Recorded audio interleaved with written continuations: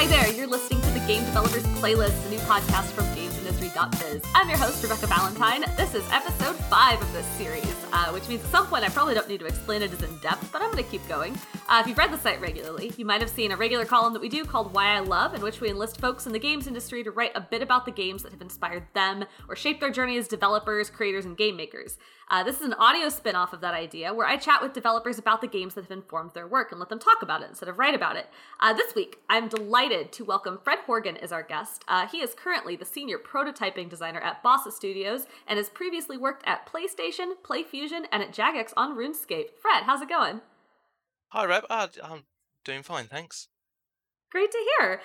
Before we get into the games that inspire you, I want to know a little bit more about you. Can you start by telling me how you got your start in games in the first place? Oh, how did I start in games? I mean, it all starts out with playing games from a very early age, as I imagine most people's passion with games starts. But it's funny that my dad was actually quite a gamer. And he's 60 this year, so it's quite an uncommon thing to have such a gamer dad, I think, at that time. But I remember watching him play all of the old like PC RPGs that were out at the time, like Eye of the Beholder and the Ultima games and Wizardry, all of those old things. So it was a bit of a different sort of gaming background to most people, I think are probably around Nintendo consoles and stuff. Yeah. And it inspired you to pursue a career? Yeah, it's I always wanted to get into games. I was really lucky that I actually had the full support of both my parents all the time. It's like, oh, what do you want to do? We go, oh, I want to make video games. So I was like, fine, go for it. Give it a go. That sounds wonderful. What was sort of the path that you took? Did you go to school for games development? So I guess I always knew I wanted to go into it, but it was one of those things you never quite know how viable it really is. So I actually pursued a straight computer science degree and went into coding. And I was like, I don't, the games industry is quite competitive. I'm not sure if I'm actually going to get land a decent gig.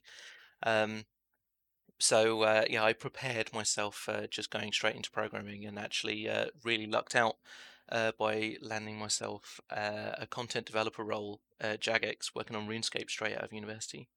Oh wow! Can I ask? I don't know if it maybe dates you a little bit, and I don't want to be rude, but can I ask around what year that was? That was 2011. Oh wow! I was really into RuneScape years and years ago, so I'm trying to think back. It might have been after I was playing RuneScape. Possibly. There's lots of eras of people playing RuneScape. Everyone's played RuneScape at some point, right? That's true, right? Like that's the quintessential kind of MMO that everybody has touched at some point. Absolutely. So, what was your time like at Jagex? It was great. It's still the point in my career I've had like the most diversity on the stuff that I've worked on. It was from all kinds of things. They've got a really unique approach to the way that they build their content there. It's basically they work out like what needs to be done, across X amount of time. And then they basically just like chunk up that work and sort of assign it to the people that are free and the people that are best suited to certain projects at the time. It was a little bit more freeform when I started there. They've moved over towards having dedicated teams that have sort of specialisms and stuff now. But it still allows for a lot of different stuff that you can work on. Well, that sounds really cool. How did you end up moving on from Jagex? Oh, so it just felt like the right time. I'd been involved in some like high profile stuff at Jagex. I was involved in like the combat rework. I did the raid content and stuff, and it was like, I just feel like it's time to do something new, something different. And I ended up going over to a startup company that a few other Jagex people went to, called PlayFusion, and they were working on some next generation toys to life tech, which was really fun. Oh, interesting. How long were you there? It was about 3 years, I think I was there for. So yeah, working on all kinds of different bits and pieces. Like they had some cool AR tech that they put into trading card games and stuff, so you could like scan cards and they'd unlock digitally in the digital game and stuff. It was all crazy kinds of stuff. Oh, neat. And then you went to PlayStation after that? Yes, I did a short stint at PlayStation working on a unannounced VR game while I was there, and Can I ask, is it unannounced because it's going to be announced at some point? I honestly don't know at this point. So Fair enough. And then Bossa. yes, it was just a kind of right place, right time thing. I found myself, with at the beginning of the year, looking for other opportunities and stuff, and I started looking, and then lockdown happened, and it was like, oh, this doesn't look good. And it just Bossa came along, right place, right time, right role. It was absolutely perfect for what I was wanting to move on to doing, and yeah, I started there. I've been there about 6 months now. So this is And a relatively new role for you. Congratulations. it is, yeah. Well, thank you very much. Yeah, no, it is quite new. It's been an absolutely crazy 6 months. But I'm yet to actually still meet any of the people that I work with. I've been working remotely for my entire time there so far. Oh, wow. Wow. So what kinds of things do you do? What does a senior prototyping designer do? Oh, that's an interesting question. One I wish I was able to answer in its entirety. So it's basically at Bossa we have a dedicated prototyping and ideation team, um, and sort of the process varies, sort of like year to year from what I hear. But we basically go through an internal process of rapidly developing various game ideas and different prototypes based on internal game jams and other ideas from wherever they happen to come from in the company. And it's my role to look at the design end of those things and refine the ideas that they've got, help run brainstorming sessions and find people that are interested in iterating on you know, the various ideas and concepts that come through. And then our team spends about 3 weeks iterating on an idea. We get playable and we bank it, and then we work on the next thing. And so yeah, in the last 6 months I think we've done 18 prototypes, I think it is. Oh, wow. That sounds really fun. It is great fun. It sounds like you get to see and try a whole lot of different things. Yes, it's very, very fast paced and very rapid. But yeah, it means you get to work on all kinds of different things. It's like, oh, could be working on like a racing game now, and then it's like, oh, 3 weeks later we're working on some city building thing, and then 3 weeks later we're working on something completely different. So it's, oh, this is like first person, and this is third person, and this is top down. It's like it's crazy. So Bossa just launched Surgeon Simulator 2. Did you have anything to do with that? I didn't have anything to do with Surgeon 2 directly, unfortunately. It was great seeing it like being worked on internally and things like getting involved in all the internal playtests, and the boss is big on having lots of internal feedback and stuff. So it's regularly getting to play all the builds and the user generation content that they've got in there is really something special. Sounds like fun. What about I Am Fish? So I Am Fish, interestingly, is the team that the old prototyping designer moved on to, because he was so attached to the idea from the previous round of prototyping that he was like, oh, I need to see this project through. And that's when it's like, well, I guess we've got to find someone to take your job then. So what does that mean? Does that mean that here in, however many years we're going to see you like move on and work on, I don't know, I don't know, random objects sitting around me? Quite possibly, who knows? I Am Egg? I don't know. I'm going to write that one down. I Am Egg. I will let you. Do you want to plug either of those games or anything else that Bossa is doing before we move on? Well, what should people be excited about? Oh, I mean, people should absolutely check out Surgeon 2. Like it's got some of the craziest user generation tools I've seen.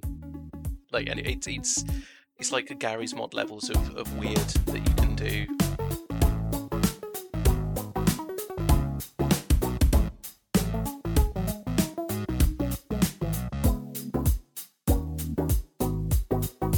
So let's get to the focus of this conversation, which is a game that seems very different from either I Am Fish or Surgeon Simulator 1 or 2. It's a game that's inspired you in your work. You chose Phantasy Star Online. It's an online RPG. It's published by Sega back in, I think, 2000 for the good old Dreamcast originally.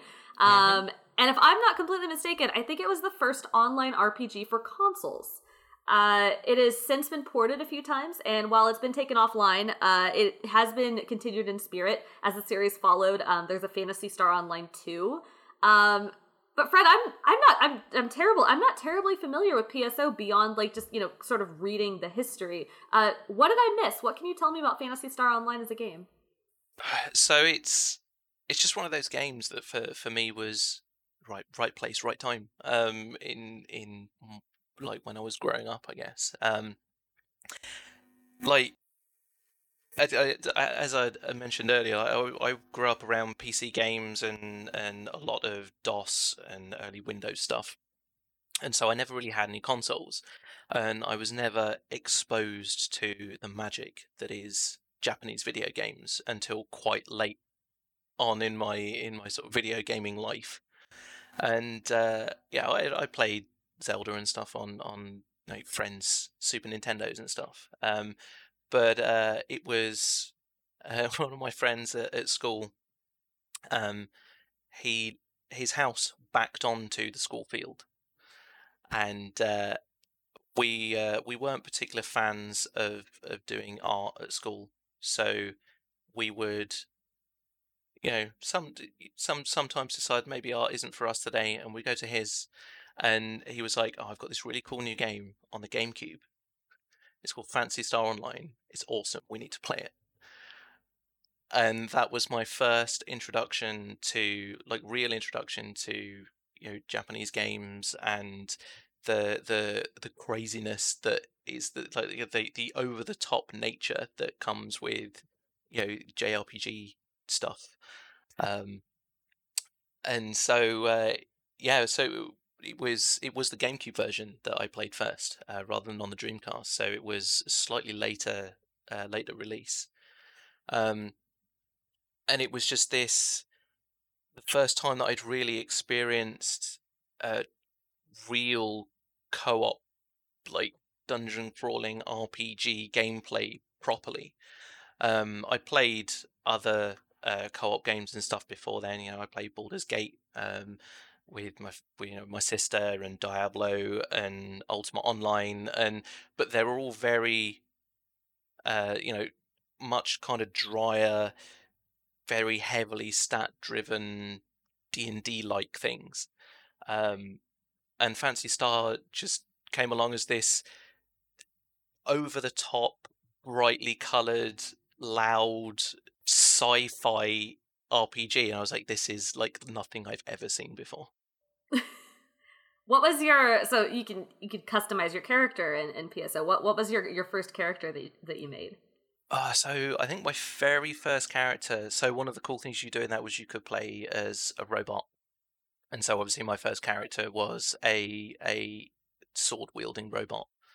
And so it was really cool because being effectively an MMO, it had all of the trappings that MMOs had, but because it had been ported to this home console, it was all local multiplayer. So you got all of the stuff that you would otherwise see in an MMO, but it was this 4-player split screen MMO experience, and it was just absolutely unique. There was nothing else like it that I've played before.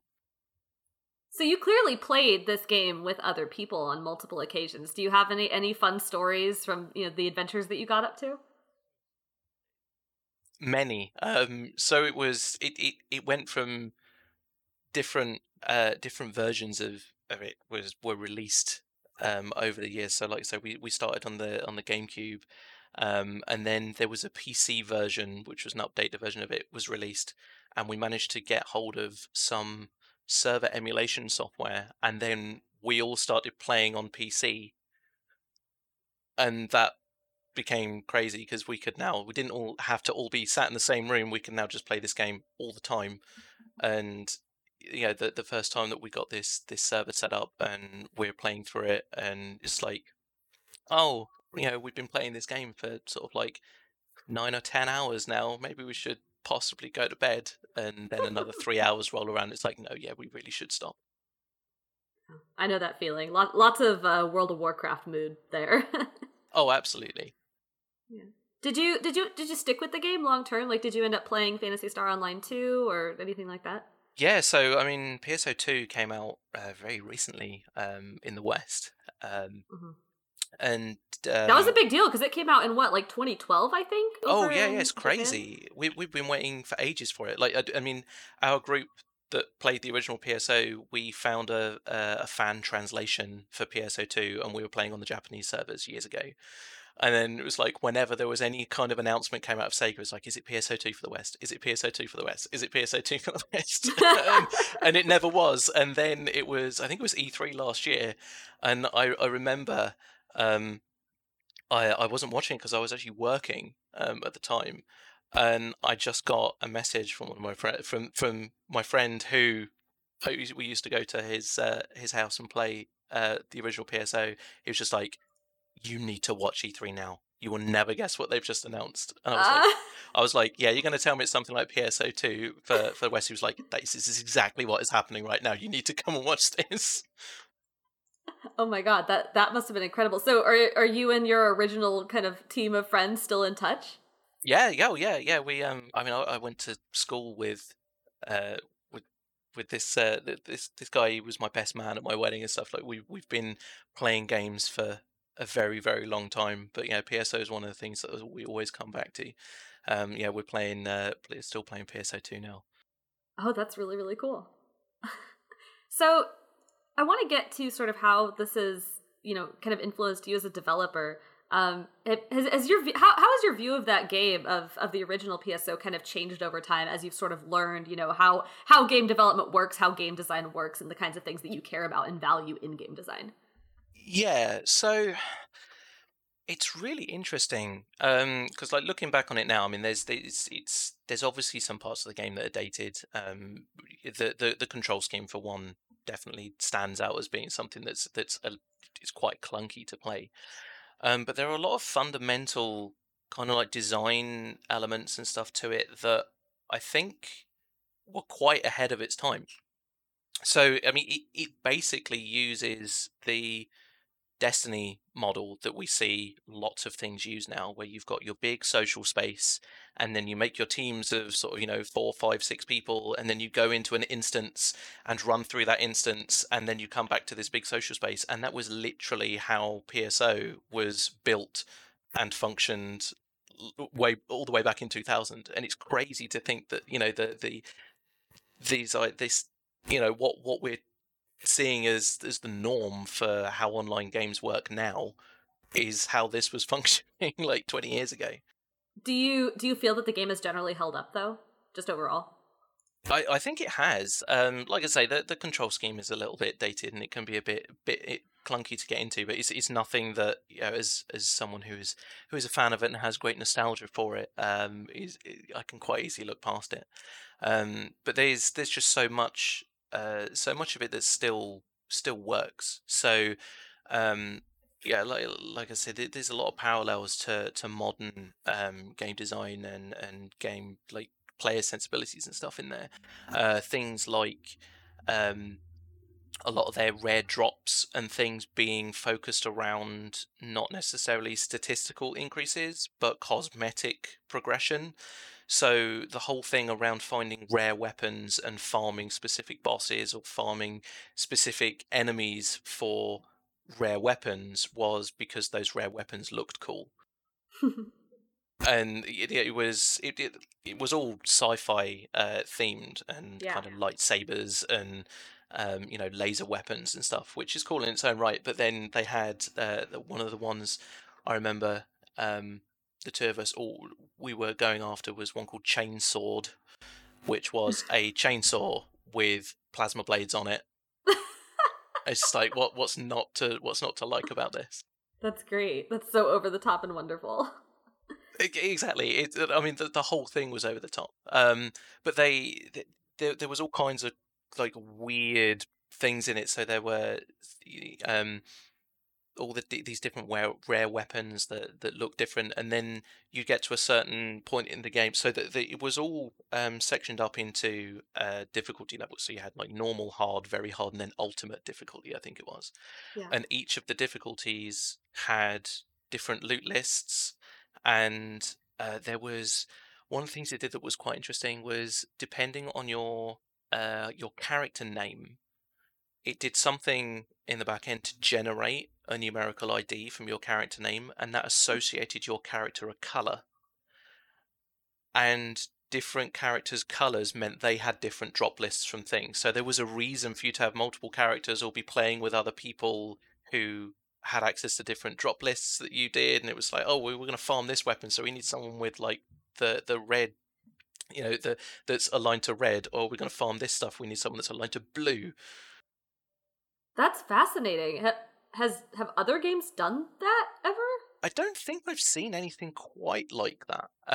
It's really bizarre to think that anyone kind of worked that out at the time as well. Like this is 2000. This is dial-up territory, Yeah. and like this is game facts.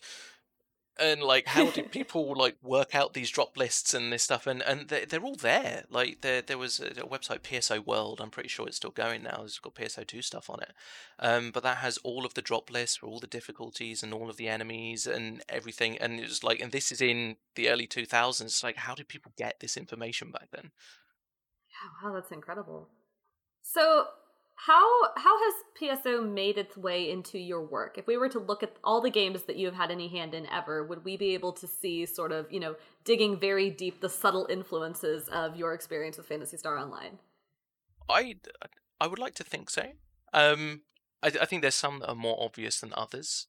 So one that comes to mind is so there's a boss in I think it's the second area in PSO called Diroli, and it's this massive it's like this massive fish worm thing that you fight on a boat, and it's a boat and it's going through these like these underground tunnels, and this big fish thing's jumping over the boat and crashing onto the boat, and you can only harm it when it's vulnerable. When it like crashes onto the boat is the only time that you can hit it, and then it falls off and starts like launching boulders at you from the ceiling, and it's a really quite it's a real spectacle and like an exciting fight.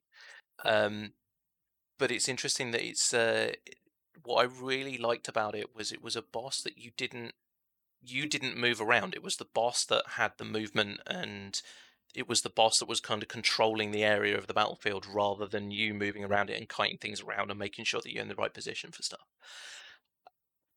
And I remember taking that as a direct influence for one of the raid bosses that I made in RuneScape. And it was a water spirit. And the whole idea was, well, what if we make a boss that doesn't move? How can I do something interesting and have players still move around a battlefield and around this boss arena and still, and not just stand in one place and wail on this boss? Like, how can I make a boss that doesn't inherently move and still make the area interesting? And so the solution that I went with was it was on a beach, and you fought this thing in the water on the edge of this beach, and as it got to the different health thresholds, it would jump into holes on the beach into different pools, and each of the different pools around the beach had different mechanics associated with it. So you ended up dragging players around this beach as it was jumping between these different pools and the ocean, and so it was the boss still had this complete control of the arena, but players were still being forced to move around it and use the space. Oh, you're making me miss raiding at MMOs. That was a really cool story. Were there any others that you wanted to share? Yeah, I mean, so on a more kind of fundamental level, I guess, one of the things that PSO really did for me was that introduction to um, like cooperative play. I'd never quite experienced co-op gameplay like it before, and ever since then, co-op games and making cooperative content has been like my thing. That's what I really enjoy doing is making systems, mechanics, and gameplay around sort of team-based cooperative stuff. Um, and so on kind of like a less level, on a more kind of like conceptual level, a lot of the work that I did at PlayFusion on their games, they did a couple of digital trading card games, Lightseekers and Warhammer Champions, Yeah.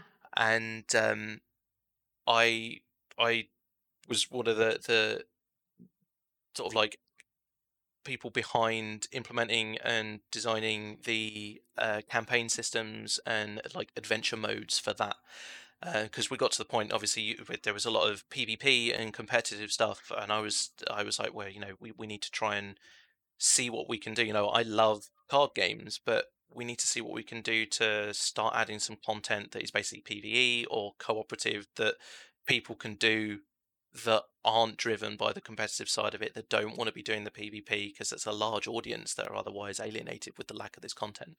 And so yeah, I went away and worked with the design team there, and we came away with a really cool campaign system. Um, and like this like endless adventure mode and I ended up implementing into both games. It really seems to have shaped your understanding of not just cooperative play, but just general social play across the board. Yeah, it's a really cool thing. Like the games, it sounds silly, but it's like games are always more fun when you're playing with your friends. That's Um, not silly. no, but you say it's an obvious thing when you say it, and Right. it's like yeah, it really is. So like, how can we make it so that we can play with our friends rather than against them? And for me, that's what really drives it. If there's games that I can play with my friends, and as team based stuff, towards like common goals, that's very much what motivates me as a player. And I feel that that's what I brought. I think PSO is where that really originated from, because a lot of the other sort of cooperative experiences I had to up until then were very sandboxy D&D style open experiences, whereas PSO was a much more guided, um, focused experience around going down these dungeons and farming this loot and getting these rare drops and fighting these bosses. And a lot of the boss encounters in that were highly mechanical boss fights, which led me towards my love for MMO raiding and all of that sort of stuff. And again, comes back into my work that I did on RuneScape with the raids there. I also worked on the combat rework there, and there was um, a lot of thought when we were doing the rework on the combat system for RuneScape. It's like, well, if we're adding all of these abilities and we're adding this new nuance to the combat system, what elements of this would we be able to, what levers can we add that we can pull when we're looking into the future for making interesting boss fights? Of course. Do you think that either PSO or PSO2, depending, is still a valuable game for developers to go back and play and experience to sort of, inform their own understanding of all the things that you've just said? I'd say absolutely. Like if people can find a decent way of playing PSO, it should definitely give it a go. Just to see like how far back a lot of the fundamental ideas and concepts that we're seeing in modern cooperative MMOs today. Like I feel that a lot of them came from there, and I'm not sure if that's where like other people's influence and stuff has come from here, but you can definitely see that the understanding and the thought process that they put into PSO and the way that it works, was the same process that's being had now.